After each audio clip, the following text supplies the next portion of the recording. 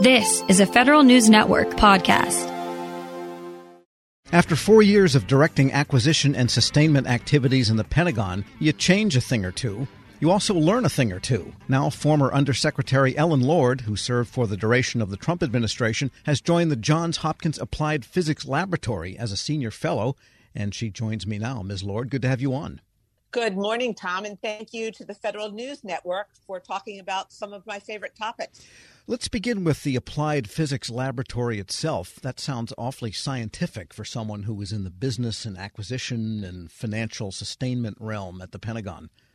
I actually started my life on the scientific side of things. I have actually a master's degree in chemistry, so I love all things technical.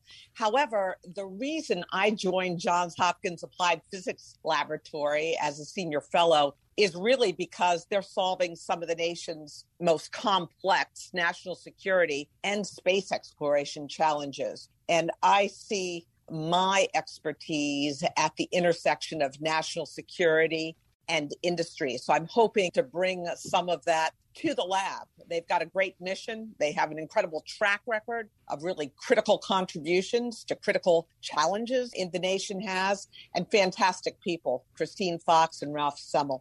I guess you could also say that some of the great scientific work and great technical work that is done by various agencies and labs and so forth can be undone if the supporting acquisition and sustainment and financial underpinnings aren't done correctly. A lot of things can be late or things can go wrong. So in many ways, it's a continuum, isn't it? Absolutely. First of all, you need the statute to be able to develop a policy. And we worked very closely with Congress on that. They were great partners for us. So we really built on everything that acquisition professionals had done before we came in about 4 years ago, and really were focused on trying to very rapidly accelerate innovation in terms of acquisition to field capability to the warfighter at the speed of relevance, as Secretary Mattis would have said. Sure, and this took a couple of different forms. One was increased use of other transaction authorities, the OTAs, but also the rewriting, and I guess that's still underway in some sense, of the 5,000 series so-called policies for how regular acquisition is done. And that seems like two different difficult things to balance. Tell us more about the thinking process when those things were happening simultaneously. I think acquisition today in the Department of Defense requires a lot of what I call creative compliance.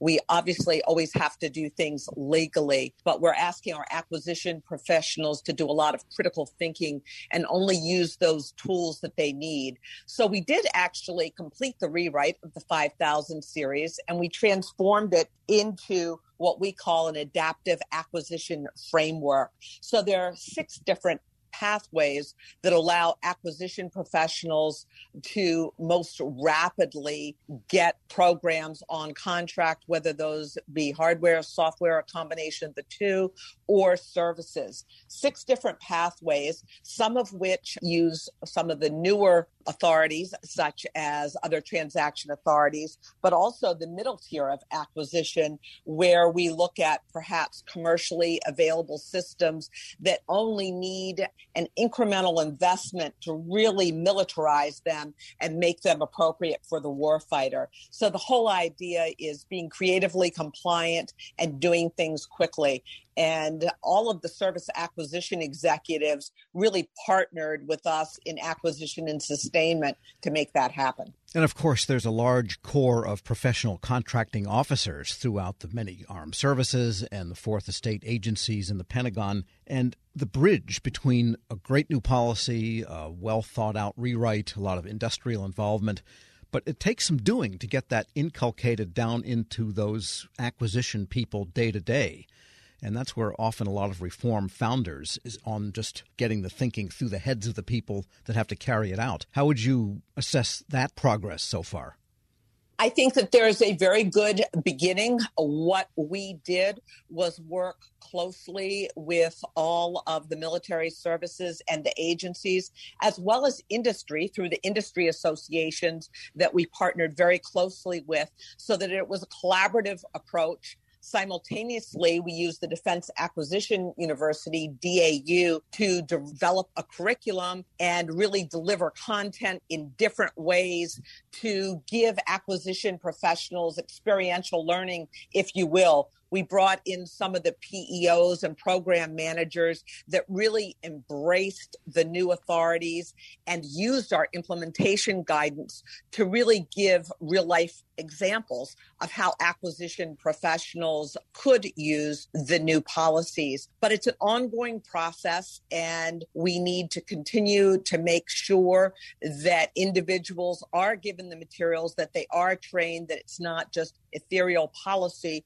but there are actually tools that they can use. And in fact, we really reworked the way DAU delivers content, as well as delivering a new credentialing whole program where acquisition professionals get those skill sets at the time of need, much more like you would do if you were in the medical or dental industry and you have ongoing work you do to keep current. We're speaking with former Defense Undersecretary Ellen Lord. She's now a senior fellow at the Johns Hopkins Applied Physics Laboratory. And I want to talk about the F-35 for a moment, and not in the usual way that, the ongoing problems that it has. But in many ways, it embodied kind of old thinking versus new thinking tension in the Pentagon, because the Air Force former acquisition fellow Will Roper pushed for a new generation digitally conceived platform. Others were pushing to continue and finish the F-35 maturity. And from your standpoint as the undersecretary, how do you balance that incredible pressure from people that are thinking one way, people that are thinking another way, and nobody's completely wrong, and yet you have to do something with respect to budget requests and future program planning? There are finite budgets available, and as we all know, we'll have flat or declining budgets. Even if the DoD budget goes up in absolute dollars a little bit, with inflation, it will be coming down. So the challenge that DoD has to address is, what are those threats out there? What are our adversaries doing? And what is the best balance we have in terms of fielding capabilities? Now, that's a challenge, given that there are lots of opinions, both on the Hill as well as in the building, as well as the general public. But I think General C.Q. Brown has done a very good job of articulating how to look at the TAC-air mix with this 4+1. The F-35 performs extremely well. Its sustainment costs right now are unacceptable. Its operational availability overall is unacceptable. The value for the actual price per airframe today is in the reasonable area, but there is a lot of work to be done. So the challenge becomes, with the F-35 at this pivotal moment, how does the department take the Joint Program Office and transition it now to be a little bit more fully integrated with the services and take advantage of all of the learnings over the years that both the Air Force and the Navy have with sustaining their aircraft, and keep those unique F-35 issues within the JPO and allow the services to use that incredible sustainment infrastructure they have and all of the talent to address the F-35. There needs to be a balance. The F-35 is not only critical to the U.S. warfighter, but as everyone knows, when the U.S. fights, we don't fight alone. We go with our partners and allies, and our partners and allies are a very large part of the F-35 program. We need to address that and realize that that interoperability is what allows us to prevail in the multi-domain battle. So the F-35 is critical, I believe, to our warfighting capability today and for some time. We do need 6th gen, but the real challenge is the balance between the 5th gen and the 6th gen. We have to make sure that we take all of those investments we've made as a nation and we get a return on that investment with the F-35. And right now, the best way to do that is to get the sustainment costs down. All right. And suppose you had 2, 3, 4 more years in the job as undersecretary, and if anyone would be able to have the fortitude to do that level job for another 4 years, what would be the things you would have continued to try to push for? What do you feel might have been left undone that you wished you'd gotten a little bit further down the line? I think we've made some good progress in a variety of areas, but we need continued focus and energy. One of those would be looking at the cyber threats out there. When we rewrote the acquisition system, we added cybersecurity as a fundamental part of it, both ensuring that the defense industrial base networks were secure through CMMC, or the Cyber Maturity Model certification, which we continue to evolve that. In fact, Johns Hopkins APL was a huge part of that, along with Carnegie Mellon University, SEI. They were the two organizations I reached out to initially to bring the independent thinking and the technical domain expertise to CMMC. So we need to continue the push on that. Industry has embraced it, making good progress. We continue to need to make sure that we cyber harden all of the new platforms and weapon systems moving. So that's one area. Secondly, we did a lot of work in terms of acknowledging that our platforms and weapon systems are hardware enabled, yet software defined.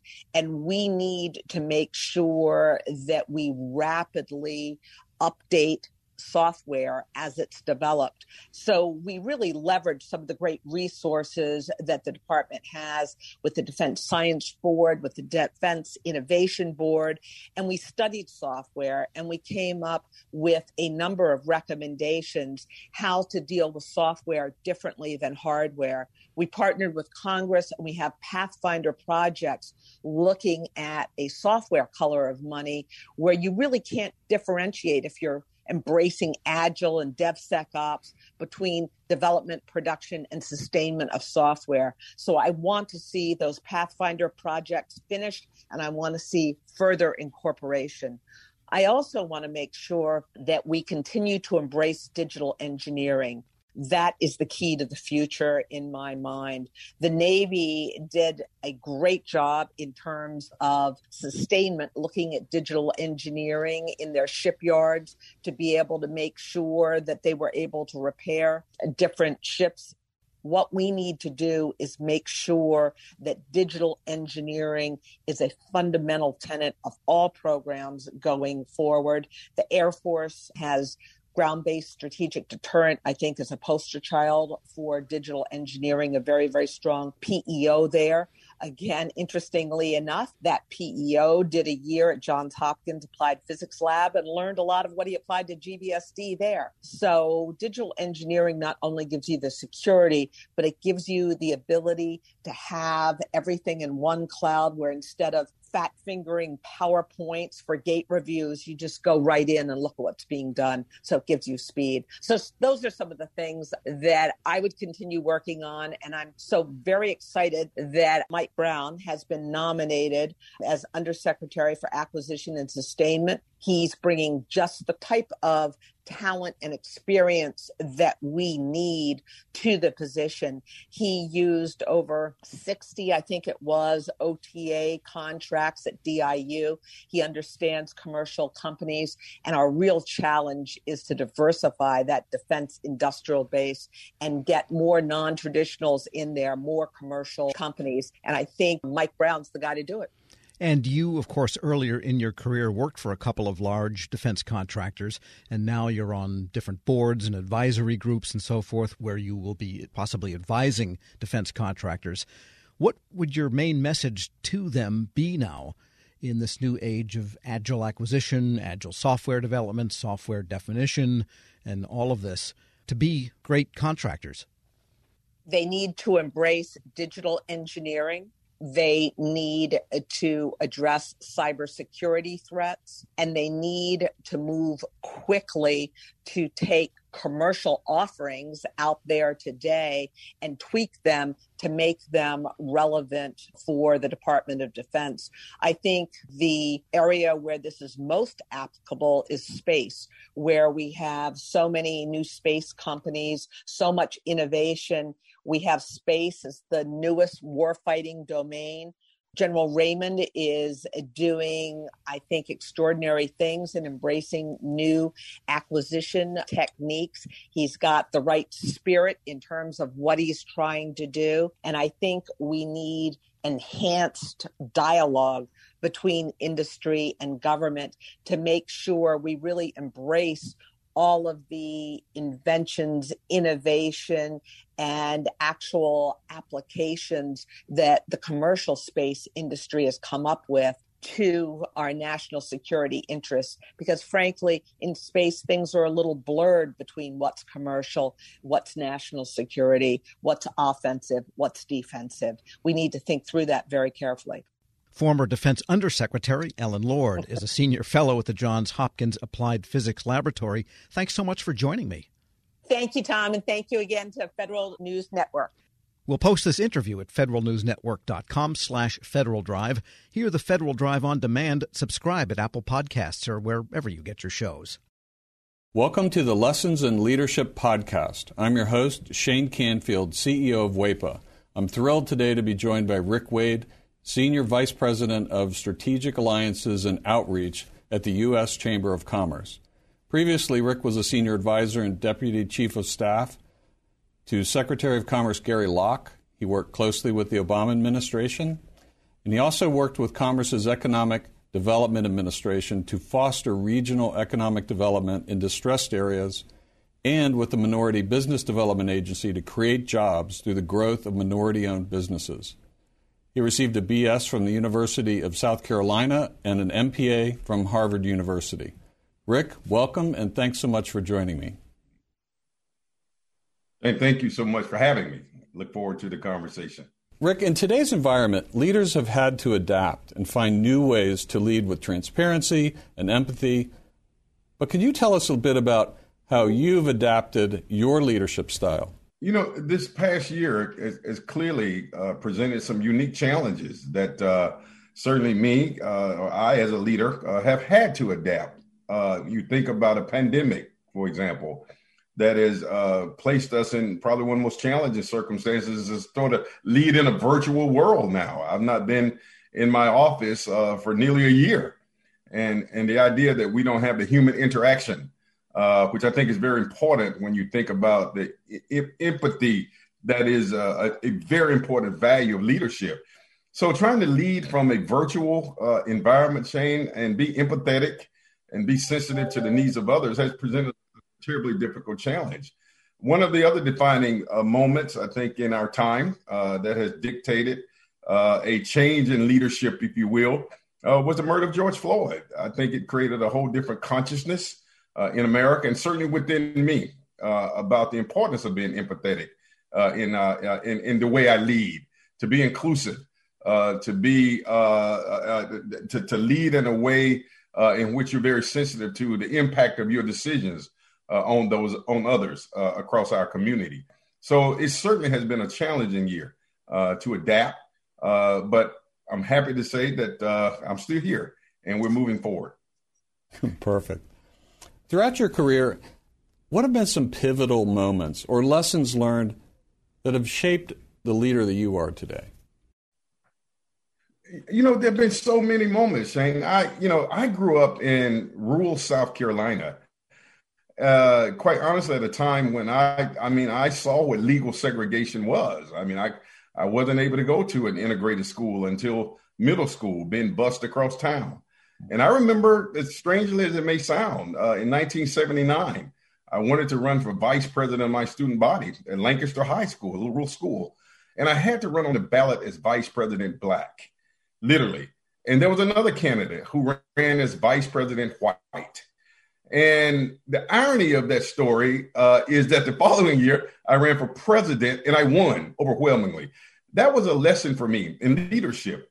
And the lesson there was, perseverance, have the tenacity, have a vision, and overcoming barriers. And I didn't let the idea that the construct that I had to run as vice president deter me from reaching my bigger dream, which was to represent students. So I know that perhaps may be a small example of leadership, but it really did define how I view myself, the vision that I have, my willingness to fight for change. And that was the beginning. I think that set the foundation of how I lead. And there have been so many other moments. One of the most defining moments for me personally was the massacre at Mother Emanuel Church in Charleston, South Carolina. A very close friend of mine, Senator Reverend Clemente Pinckney, who lost his life. And it conjured up, again, these issues of how deep the divide in terms of race in America is. But it also inspired me to lead even more and to lead harder and to lead with diligence and vigilance to help close that divide. So there have been so many defining moments in my career. I will tell you, even after the murder of George Floyd and my role at the U.S. Chamber of Commerce to galvanize the business community, inspired by that tragedy. And now we have a whole broad, historic, sweeping, what we call equality of opportunity initiative that I'm leading, that I was inspired to develop. And we're bringing together corporations from across America to address what we call equality of opportunity. So my point there, I think, with all of these moments, they've all been pivotal moments at different parts of my life, my career, my journey. And I've seized those moments to make the best of them of what I could. It's fantastic. It's a great answer. Many stories. Thank you very much for sharing that. Who is the most impactful leader in your life, and what quality did you admire about them? I can't say that I had just one, but I would tell you the one person whose historical leadership has inspired me the most, and that is the leadership of Dr. Martin Luther King Jr. And there's so many attributes there that are consistent with my values. But the one part of his leadership was vision. And I mean, the idea that you can have a dream, which we often define and think of his big "I have a dream" speech.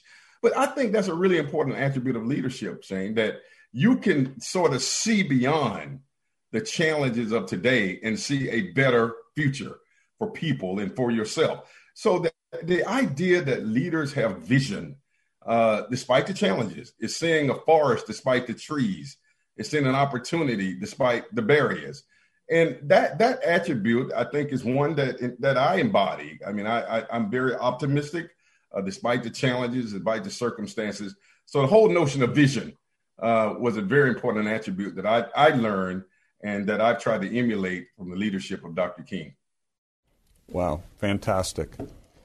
And as someone who's got an extensive background in federal service and out of federal service, what advice would you give to feds looking to develop leadership skills? And you can talk about mid-career, senior career, early career. What comes to mind there? Yeah, listen, I mean, you're aware that I had the fortunate opportunity. We didn't have a Secretary of Commerce when President Obama, of course, I served as one of his senior advisors, was inaugurated. And the president asked me to go to the Department of Commerce to hold the fort down. And that was one of the most exciting experiences in my entire career, not just for the title and the wonderful experiences, but I understood the value of federal employees. And folks forget sometimes, Shane, that we political appointees, we come and go. But the folks who are grinding every day, who are at their desk no matter rain, sleet, or snow, who bring innovations, but yet don't get the credit for it because the political appointees get all the credit. I think I learned something about the humility of being a leader. And I built so many friends who were federal employees, not just at the manager level, but the frontline workers, the administrative assistants. And I was very deliberate. I mean, one of the things that I was most proud of, strangely enough, I was that guy, even though I was senior advisor to the Secretary of Commerce, and my office was on the floor, at the top floor. We call it the blue carpet, Shane. But I made a deliberate point to go eat in the cafeteria every day, as many days as I could, just to sit down and talk with employees. And I grew from that. And there were so many times where I took their ideas back to the blue carpet and said, and I told the Secretary Locke, you got to go down and sit down and talk with regular, common, everyday folks. They're in the cafeteria, not in the dining room on the blue carpet. And so he started doing that. So the point is, I think for me, the advice that I would give is to continue to do the hard work. I do think that we should do a better job in government in providing the kind of admiration for those workers as we do the high level appointees. And that may be something that I'm looking to work on myself to help continue to advocate for our federal employees. Those are hard workers. That's where the work gets done. And so I think that's a lesson for me. If there was some advice and counsel I could give, is to continue to do your work, but we have to do our work as leaders of these agencies to create ladders of success and reward and admiration for the hard work that they do. Rick, thank you very much. You've inspired me. These are tremendous insights and stories. I love every single one of them. You've got a fascinating journey in leadership yourself, and thank you very much for sharing that with us today. Well, thank you for the opportunity. Thank you. I'm Shane Canfield, CEO of WEPA. Thank you for listening to today's Lessons in Leadership podcast. And until we see you next time, take good care. Helping your employees learn new cloud skills helps your business become more agile, more resilient, and more secure. Not helping employees learn new cloud skills causes your business to become less agile, less resilient, less secure, less innovative, less profitable, and, well, ultimately less of a business. Don't become less of a business.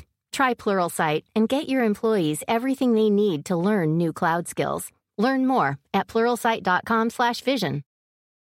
Grab a 30-day free trial of Live by Live Plus, and you'll get unlimited skips, commercial-free music, and all of the podcasts and live streaming events you can handle. Visit livexlive.com/podcast1 to learn more and start your free trial.